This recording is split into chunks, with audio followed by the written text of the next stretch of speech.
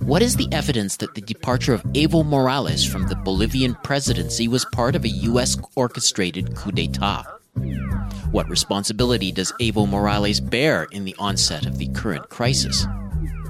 What connection does the institution formerly known as the School of the Americas have with the role of military and police forces in Bolivia and other South American countries?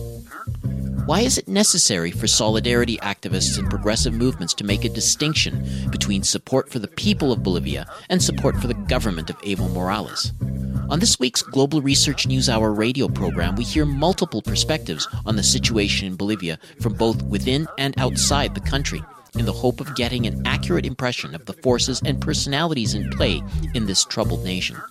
Our guests include Maine-based political journalist Tom Whitney, La Paz-based former anti-racist organizer Sarah Yarqui, University of California-based researcher Jeb Sprague, and Bolivian activist Maria Galindo.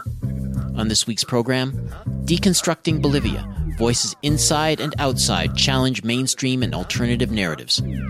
Bringing you the analysis beyond the media headlines, the Global Research News Hour is on the air.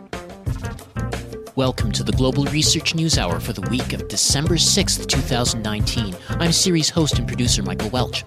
The Global Research News Hour is a special radio collaboration between the Center for Research on Globalization and campus community radio station CKUW 95.9 FM in Winnipeg on occupied Anishinaabe-Gakin, the homeland of the Métis Nation in the historical territory of the Nahiawak and the Nakota. We seek to provide you with access to analysis of the major issues shaping our world today from thinkers, researchers, and unique political personalities rarely addressed by major media. Our program is available from the Center's website, globalresearch.ca.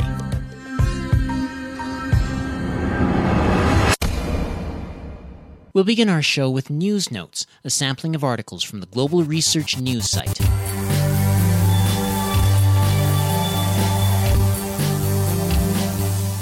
The inauguration of the Power of Siberia project to transport gas from Russia to China will strengthen Russia's position as the world's first gas exporter and boost economic relations between the two countries in an unprecedented way.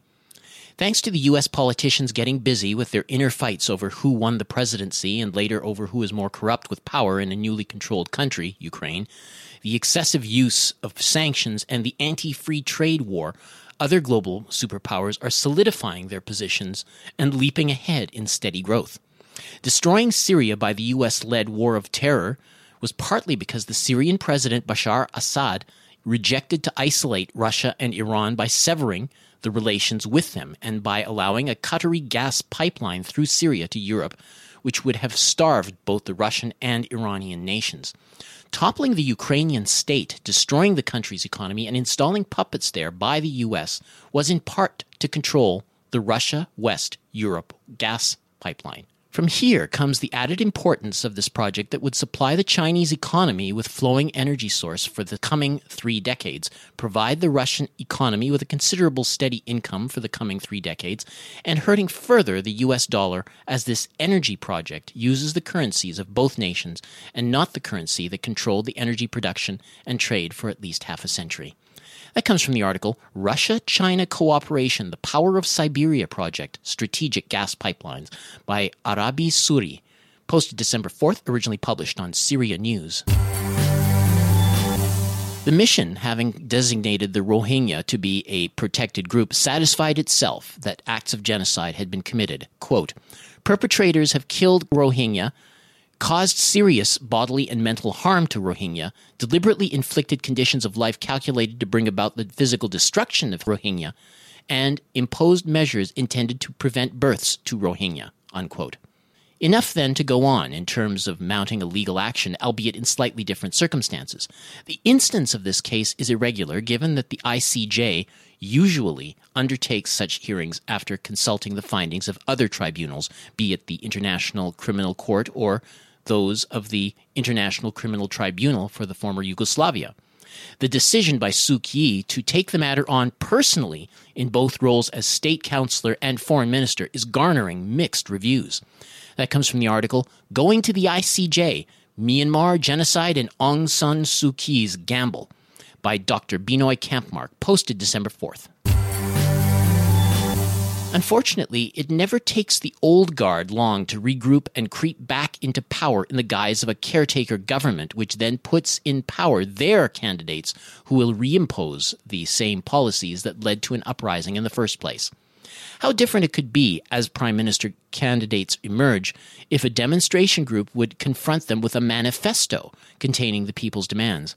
If demonstrators could set off the uprising by mobile phones almost instantly, they ought to be able to quickly check out the picket signs expressing people's chief demands, then help their preference for a prime minister, hunt up prospective cabinet ministers willing to quickly fulfill those demands, and provide him or her with a non-sectarian B team, a brain trust of expert advisors for all sectors of government. Such specialists would enable the new government to hit the floor running to answer those demands the moment their prime minister is chosen. That comes from the article, Lebanon Protesters Ensure a Unified B Team Runs Any New Responsive Government, by Dr. Barbara G. Ellis, posted December 3rd. Measures announced on Monday are a shot across the bow. The first time Beijing imposed sanctions on U.S. organizations, a show of strength against Washington's dirty hands all over months of manipulated protests in Hong Kong. The city is Chinese territory. Its authorities won't tolerate foreign efforts to undermine its sovereignty. According to Beijing's official People's Daily broadsheet, hostile U.S. legislation, quote, seriously violated the international law and the basic norm of international relations and interferes with China's domestic affairs, unquote, adding, sanctions imposed show, quote, the country's firm resolution on the Hong Kong issue, unquote. That comes from the article, China Retaliates Against Hostile U.S. Legislation, by Stephen Lendman, posted December 3rd. These are just a few of the featured articles appearing last week on the Global Research website. Regular visitors to the site are encouraged to send monetary contributions by fax, mail, or online. Just go to globalresearch.ca and click Donate on the menu bar.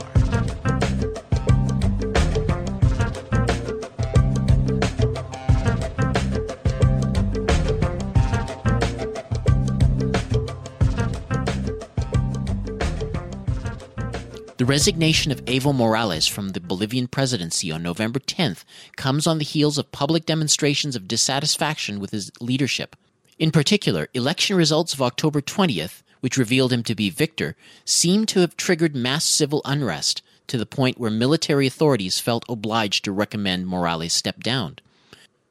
Fires reportedly set to the homes of the supporters of his political party, the Movement Towards Socialism, or MAS, intimidation of its membership and loyalists, prompted Morales to vacate his office ostensibly to avoid further bloodshed. The vice president, as well as other authorities next in line, have likewise abandoned their roles. Now, to fill in the vacuum, a relatively obscure figure, Janine Áñez, has appointed herself interim president as new elections are overseen. There are strong indications that outside forces, most notably the United States, have been playing a role in these developments. The Organization of American States and the U.S. government threw their support behind the charge of electoral fraud in the October 20th election, thereby adding fuel to the insurrection fire. One of the stated motives being the replacement of a left-leaning government with a client government more congenial to the interests of Western capital. To see if these arguments stand up, we first turned to W.T. Whitney. He is the author of a recent article entitled Evidence Talks, U.S. Government Propelled Coup in Bolivia. Tom Whitney is a political journalist, a former pediatrician, and a Cuba Solidarity activist based in Maine. He recently spoke with the Global Research NewsHour to elaborate on what he sees as the key lines of evidence substantiating the coup argument. One in particular is that story that I came across of the payoff to the General Kaliman and others. This is a story from Argentina, and then it's the fact that it coincided with the visit of Ivanka Trump to a province in northwestern Argentina, and supposedly, if one can believe it, she came with 2,500 agents. and the story goes that somehow money, and she came with a deputy secretary of state, and somehow there was a connection with the main leader of the coup, which is in Santa Cruz, and the civic committee, and there's a guy named Camacho, who is the leader, Luis Camacho. Somehow he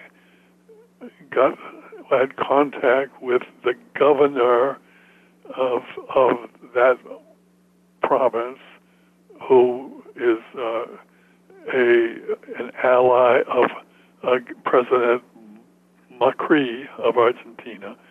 Somehow, Governor Morales of that province and Camacho were in contact. So there's a story there. There were a couple of articles that I came across. I must say that was the main thing. The other thing is the use of the Organization of the American States, its role as the facilitator of the coup, in that raising questions about the elections of October 20, and there were questions that really weren't questions. The article notes a couple statistical analyses that why the irregularities and flaws that were alleged by the OAS, couldn't exist based on a statistical analysis. So it's basically those two things, and then you could. It wasn't very hard to come across little bits of pieces of indications of U.S. embassy people conspiring with groups in Bolivia, mainly the civic committees in eastern Bolivia, which have been historically the centers of the coup activity and rebellion against the Evo Morales government. There have been a number of attempted coups across Latin America, going back to Chile in 1973, or I guess you could even go to the 50s with in Guatemala. But as a Cuba Solidarity activist, is there anything particularly unique or distinct about what we're seeing in Bolivia currently? The two that you referred to are the most dramatic ones, but those were a little bit crude. The CIA had planes flying over Guatemala City and so forth, and there were troops that were known to be loyal to the CIA. And in Chile, the quotes from Henry Kissinger and so forth, it was pretty obvious. This one was kind of smooth. I thought, it allows the mainstream media to gloss over it. Actually, there was a study, there was an article within a few days after the coup by the FAIR, FAIR.com group. It's a journal. It's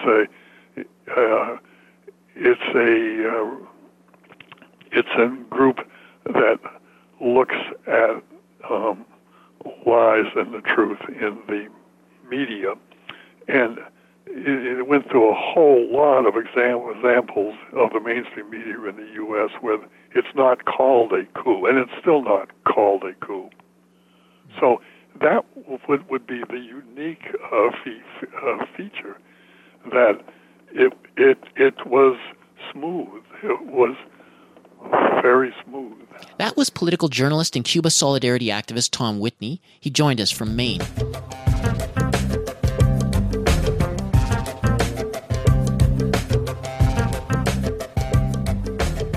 Sarah Yarqui has a very different view of the situation. She spoke to the Global Research News Hour in late November. The former anti-racism organizer and student based in La Paz views Evo Morales and his MAS party as a large part of the problem with what has befallen the country. Although she does acknowledge Evo Morales' positive role in empowering indigenous Bolivians and developing the country and a sense of nationhood. I think that seeing him as a first Bolivian indigenous president has lifted the self-esteem of the indigenous population. I think they relate to him because he has the same background as many of them. He was hardworking. He was forced to work since childhood. He was hardworking. He had to struggle with low education, precarious conditions, discrimination mostly, and having to juggle between different jobs. And he ended up being president that way, by pure hard work. And his government also included the indigenous population in the parliament and as deputies in big roles inside the government. So indigenous population, they felt included in the big decisions of the country. Because before Evo, it was the parliament and the government was mostly like whitish people with European education about how to manage the country, but Evo included the Andean and indigenous cosmovision. So that really lifted the self-esteem of the indigenous population. Also, he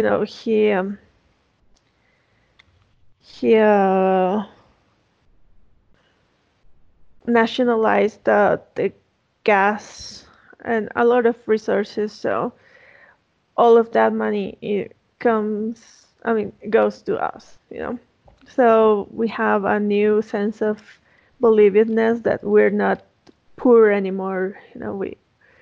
We can lift ourselves up by ourselves. There's more schools, there's more access to free education, and for example, in some places, some teachers didn't speak Aymara or Quechua, but now they are mandated to. The roads are better. There's more mobility in Bolivia because the roads are better. Culturally speaking, we have a new sense of Bolivianness. I don't know. That's been exploited by the government, be proud of your country. We have more exchange of products with other countries. We benefited a lot from this, from selling industrialized gas to Argentina and Brazil. Sarah argues that the Morales government has deliberately manipulated racial divisions within Bolivian society and enmity toward the United States in order to achieve electoral gains and consolidate his political base. The base of Evo's campaigning has been to put the indigenous population against the white population. So if Evo hadn't gone for a fourth term, it was completely unconstitutional. And the way he tweaked things to go to a fourth term was a slap on the face of Bolivians, I think that Evo saw the opportunity to make it seem like a coup. So because for example, he didn't have to resign. He didn't have to leave the country, you know. Evo lost the referendum by 51%. And he said that he lost it because of the rumors of him and his lover. And then um, he just arranged this entire story of that his lover was actually a paid spy or peon, a paid U.S. spy that the CIA put uh, in front of him in 2007. So there's so many theories that they have, and it's just that the U.S. they use it as the boogeyman in everything that happens that doesn't favor Evo. And I give you this example to show you that it's a constant in this government. You know, there's some Evo followers that they recognize that Evo made a huge mistake by going into a fourth term, but they're very few. Most of them just want to blame everything on the US. While not apologizing for the actions of the interim government, Sarah believes there have been deliberate provocations from Evo supporters. Okay. Well, the first night after Evo resigned, we had a few hours of celebration. You know, people who wanted Evo out. We celebrated a little bit, but then there were rumors that mobs of Evo supporters were coming into the city from the rural areas to loot our houses and businesses. So there was a lot of panic on those first nights.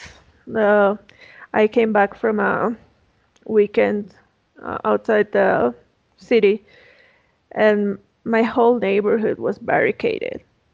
Like the streets were barricaded, and there were neighborhood watch. Of like people were scared that their properties were going to be looted. There was a lot of vandalism, and those nights they did loot some businesses, mostly in the south and in El Alto. They set the municipal transport buses on fire. I don't know if you know this, but the municipalities from a party opposed to mass, so they burned down those buses. I don't see a reasoning behind that. They burned down homes of communicators that were against mass party. There was a lot of terrorizing neighborhoods in the south of La Paz, which is a rich white area. And also there was like a blockade of all the important roads and cities so that food can't come in, and basic food couldn't come in, like gas or gasoline. That was blocked completely too. From La Paz and El Alto, we didn't have any gas or gasoline. We couldn't cook. A lot of restaurants and businesses had to just close doors because they didn't have food or gas to cook it with, and or fuel to fill their cars so they could, go outside and search for food. And there was a lot of uncertainty. Like we didn't know when this was gonna end, so it was emotionally and psychologically very hard for us. I think from ever since Evo left, there had been a lot of people working in governmental institutions that denounced abuse of power from their superiors that they had to live under the last years working there. Like being mandated to march in pro-Evo marches, having to pay from their own pockets for pro-Evo campaigns, nepotism, and just about overall a lot of corruption inside those institutions. Like just yesterday, the people in the National Bank said that 520 million Bolivianos were moved from different institutions' accounts that before Evo left. So, and they don't know where that money went. And I think that's some of the facts. I think on the other side, the new president, she came into the palace with a Bible, so that sparked a lot of controversy of whether the ultra-Christian right wing was coming back, and that also sparked or added to the coup conspiracy because apparently it's a right-wing conspiracy or coup. And also I think you've seen how before she came in, the indigenous flag was burned, and it was burned. So that ignited a lot of hatred from the indigenous. Well, there's a lot going on right now. Yeah. A lot. And that's some of the key points of what's been going on.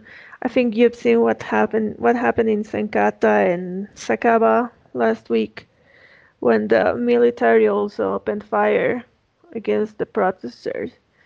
I personally think that that's abuse of power. So the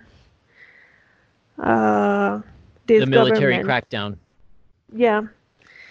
This government is also abusing of their power. So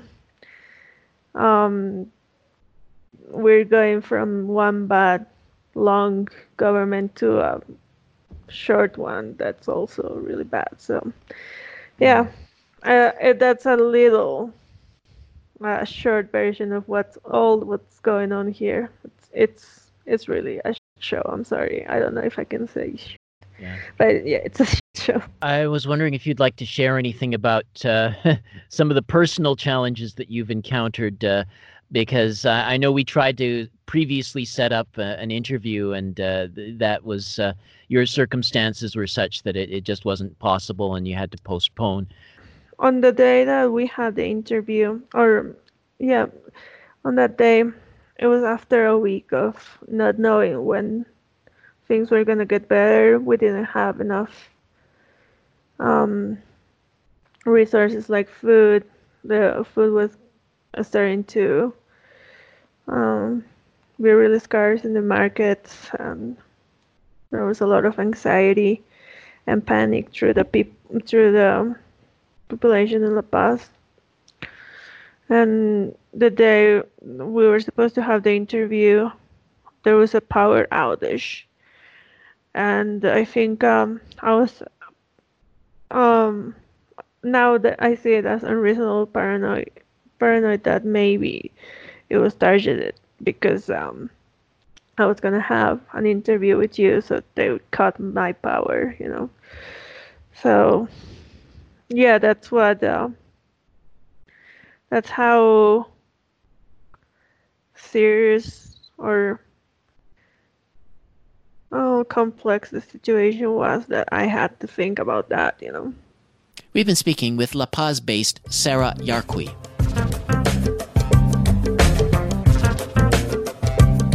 You're listening to the Global Research News Hour, broadcasting from CKUW 95.9 FM in Winnipeg and from partnering radio stations across Canada and the United States.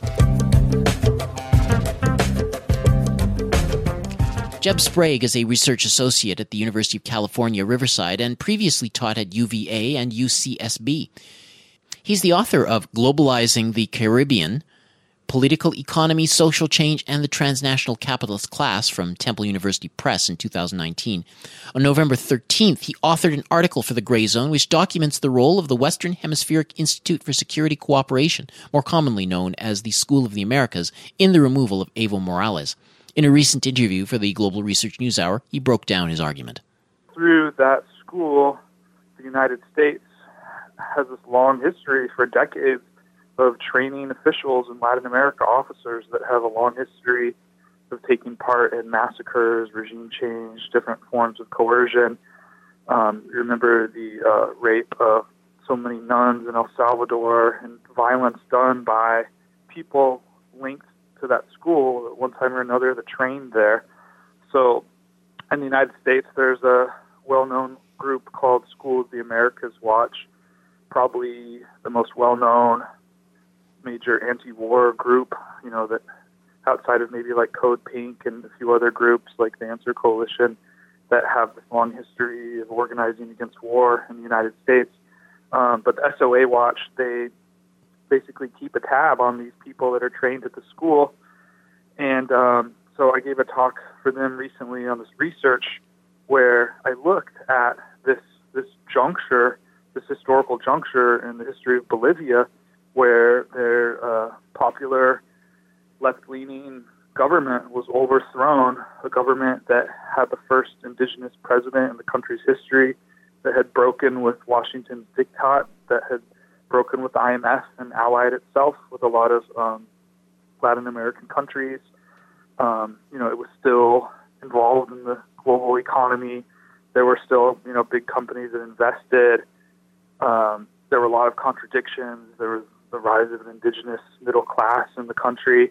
But at the same time, it was a major political project that had a lot of positive achievements for people and for working class and negatively racialized, marginalized people in the country.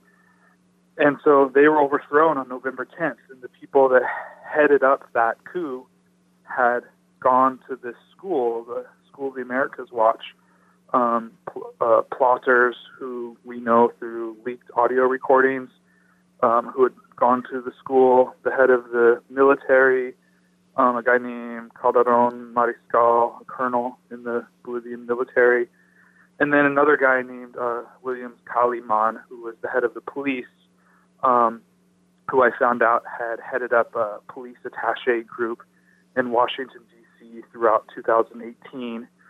And by using the Wayback Machine website, I was able to look at some old pages of this group's website that they've shut down, where I found a lot of information and photos about how this group worked with the FBI and other federal agencies. So if you read the article, it's on thegrayzone.com, and it basically shows how the people that headed up that overthrow and the coercive repression that's now occurring in Bolivia, how they are so deeply linked to the U.S. Military-industrial complex and national security state, and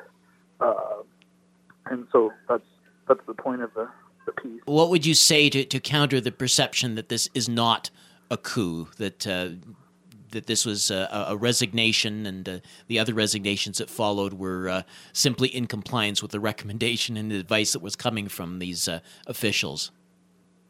Well, just all you have to do is imagine in your own country what would happen if the chief of the police, the top police officials in Canada, had been working with U.S. federal agencies, and then they called, and then the police actually went on top of the roofs and said that they were carrying out a rebellion.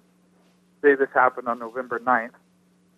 They went on a rebellion and they were refusing to side with Trudeau, and that they were rebelling. And then the next day, the head of the Canadian military came out calling for, suggested that Trudeau step down.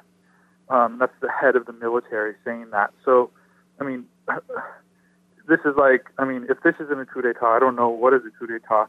I mean, they can try to play it up as something else, but, there were Morales' security team were being offered $50,000 apiece to betray him. I mean, I haven't published on it yet, but there's some other details and things that could come out that people will publish more information, like on private military security agencies from the United States flying into Bolivia right in the days leading up to and after the coup. So there's a lot of other material that I think will come out over time and through Freedom of Information Act documents. But I would definitely call it a coup.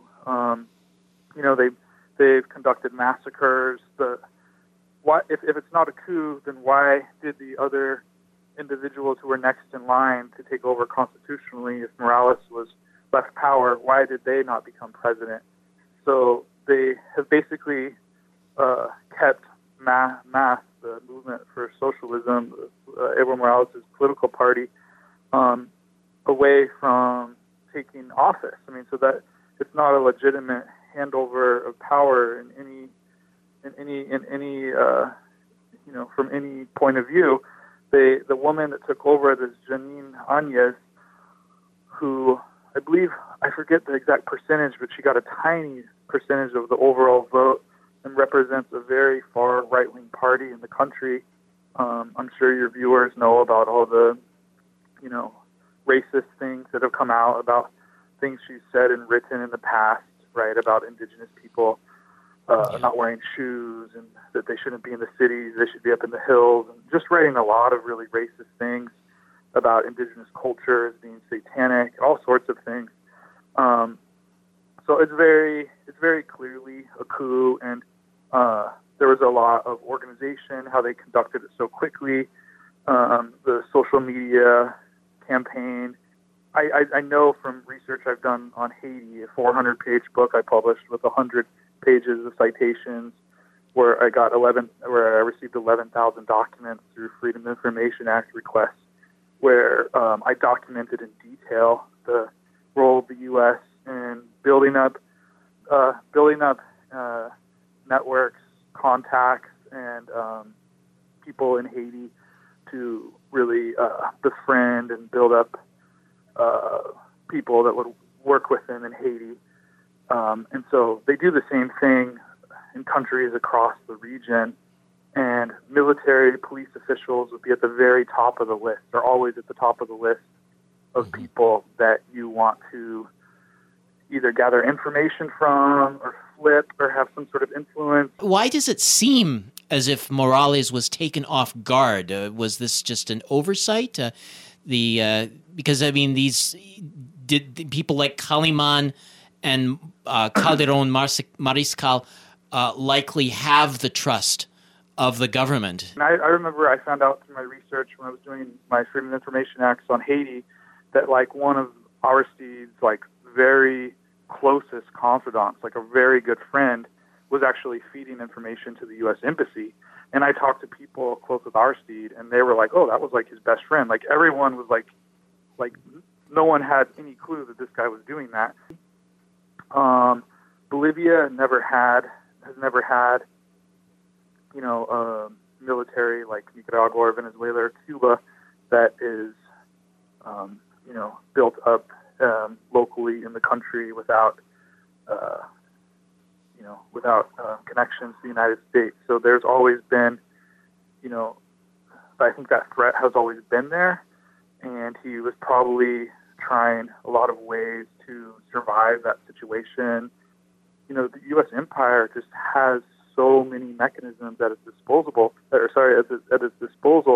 There's such a long history, institutional memory, and the U.S. has carried this out so many times. So there's just a lot of knowledge, people that have been engaged in these activities. There's a lot of money around it. Also, Bolivia is an impoverished country, so there's a lot of NGOs, evangelical groups. There's a lot of different ways that different influence operations and covert operations and things can be conducted. So I think when, across Latin America, there's really been this campaign to roll back the pink tide, and the big corporate media channels and the different outlets on the ground, and even a lot of local business people, right, that are tied in with global chains and travel around the world. I mean, there's such a major ideological war being waged against progressive and left forces across the continent, across the hemisphere. So that can wear people down. And then when you saw opposition groups coming out against Morales and the media really amplifying it, I'm sure who knows the type of pressures that came down on these people. Because like you said, it appeared that Kaliman and some of these other military officials, they were supposedly meeting with Morales every Monday. He would have a government meeting with the security officials. So he appears not to have foreseen this, such an out-and-out, treason by his top security officials. But I think we'll only know more on this as time goes by. Is there anything in particular about Bolivia that stands out? I mean, beyond being just another pink-tide country that would necessitate this coup action happening at the time that it is? Yeah, well, I think Bolivia is right in the center of Latin America. So as long as Bolivia stands with, a president who was anti-imperialist in many ways, that's something that they want to get rid of, and the fact that he could be pressured by indigenous movements, right? He had broken that contract with a German company that was going to be doing some different mining operations in the country, and there was a lot of criticism over the impact on the environment, on some of the different compromises and things that he had made with big business. But indigenous groups could pressure him, social movements could pressure him, and he would, at different points, carry out policies that clashed with transnational capital and with U.S. and local oligarchs and U.S. Washington's diktat. But it was always, walking a very thin line, because at the same time, a lot of large companies have come into Bolivia. The country, cheap consumer products have really flooded the country. Like I said, a rise of an indigenous middle class. I mean, wealthy people did not suffer under Morales to any large extent. But I think just the fact that there was this government that hadn't completely bent the knee, that engaged in a number of sovereign policies, that couldn't be allowed. And I think of course, Vijay Prashad has an article from a few days ago where he looks at Bolivia has the largest lithium reserves, so these minerals that are used for cell phones and computer screens and so important for the digital globalizing economy.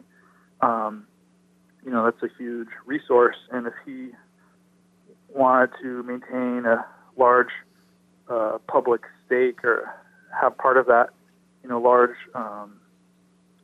earn large taxes and have a public stake in that would have run against a lot of corporate and IMF U.S. embassy policies in the country, where they push for, always for the logic of profit and, private capital. That was Jeb Sprague, research associate at the University of California, Riverside, and author of the article Top Bolivian Coup Plotters Trained by U.S. Military School of the Americas Served as Attachés in FBI Police Programs.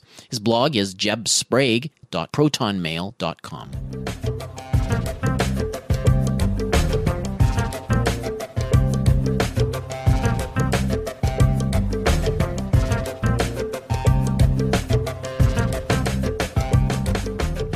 Finally, we get a perspective from Maria Galindo. Maria Galindo is a Bolivian feminist and founder of the group Mujeres Criando, a Bolivian anarcha-feminist collective that participates in a range of anti-poverty work, including propaganda, street theater, and direct action. She joined us from Mexico. She made it clear that Evo Morales and the MAS party have a checkered record when it comes to advancing social progress in the country. Evo Morales was in the government of our country 14 years. And you can cut the pieces of this government in different pieces with different personalities, so to say. Evo is not the same type of government the whole time. Yeah. First of all, Evo wanted to put inside his party, his politics party, the whole social movement of the country. To achieve that goal, he has really destroyed a lot of social movements in the country. Second, Evo had lots and lots of problems, of governmental problems. So he decided to solve these problems, making little, how can I say that, little agreements with very conservative pieces of the society. For example, those private concerns who manage soya, or with the police, or with the military statement. So Evo Morales, in these years, progressive, became a very conservative way of government. That's what I can say. Okay. Now, you describe November 10th as Kristallnacht in Bolivia. What is your understanding of exactly what took place on that day? It was a horror. It was a very violent episode in our lives, because for my understanding, it was the day in which fascism get again into the social life in Bolivia. In that night, you experimented lots of terror messages running through WhatsApp or through Facebook or phone calls that there was a big risk. Now, there was a big trigger of all of this seems to have been the election in October 20. Opposition forces across the country, the Organization of American States, and the United States have all alleged electoral irregularities in the vote. And this has been challenged by some, including the Center for Policy Research. What are your thoughts? Is there a sound basis for claiming there's electoral fraud in that election?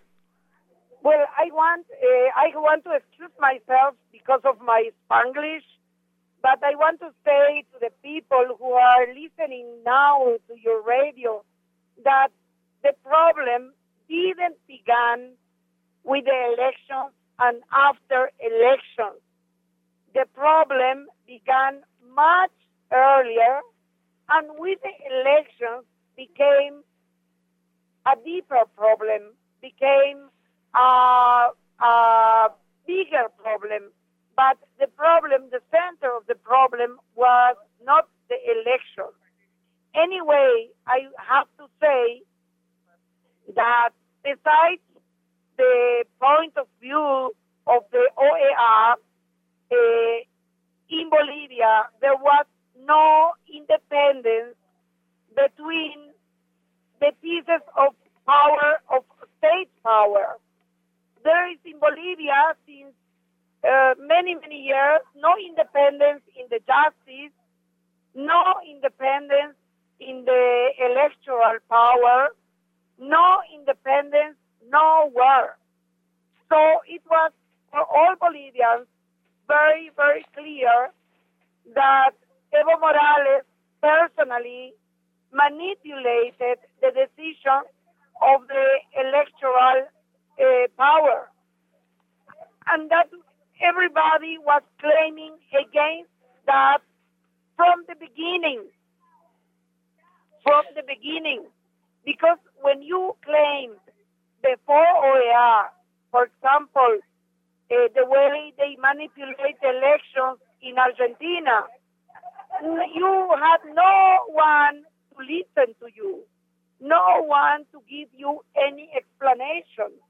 But I want you to understand that also the electoral law is a very conservative one and was improved by the government of Evo Morales because he wanted to control the popular movement, the social movement. He wanted the social movement with no other way besides himself.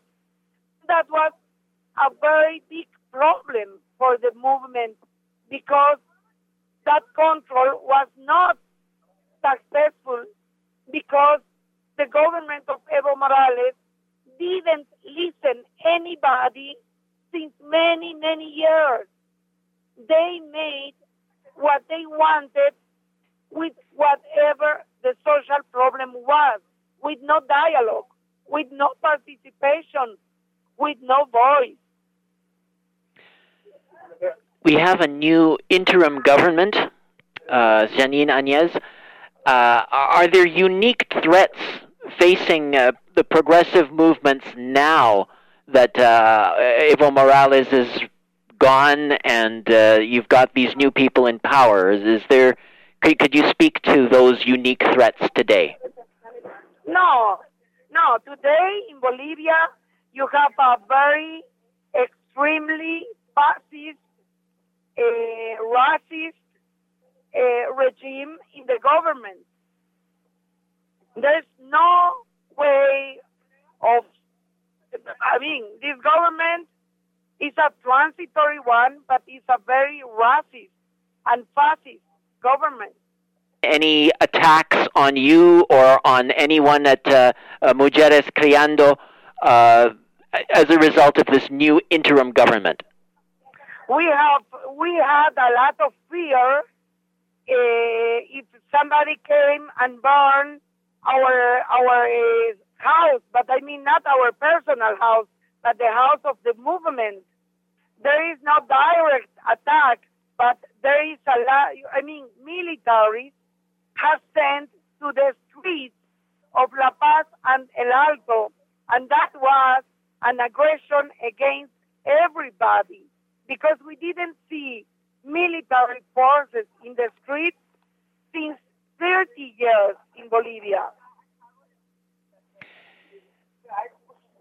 So do you see any possibility that, with all the criticisms you have of MAS, could a temporary alliance in order to resolve the current problems in the country, could that be beneficial?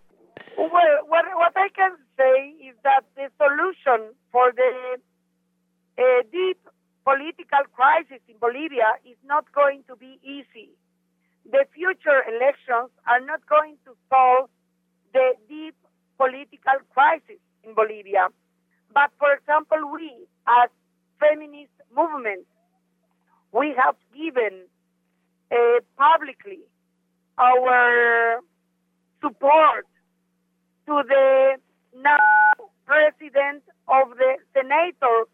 Her name is Eva Copa.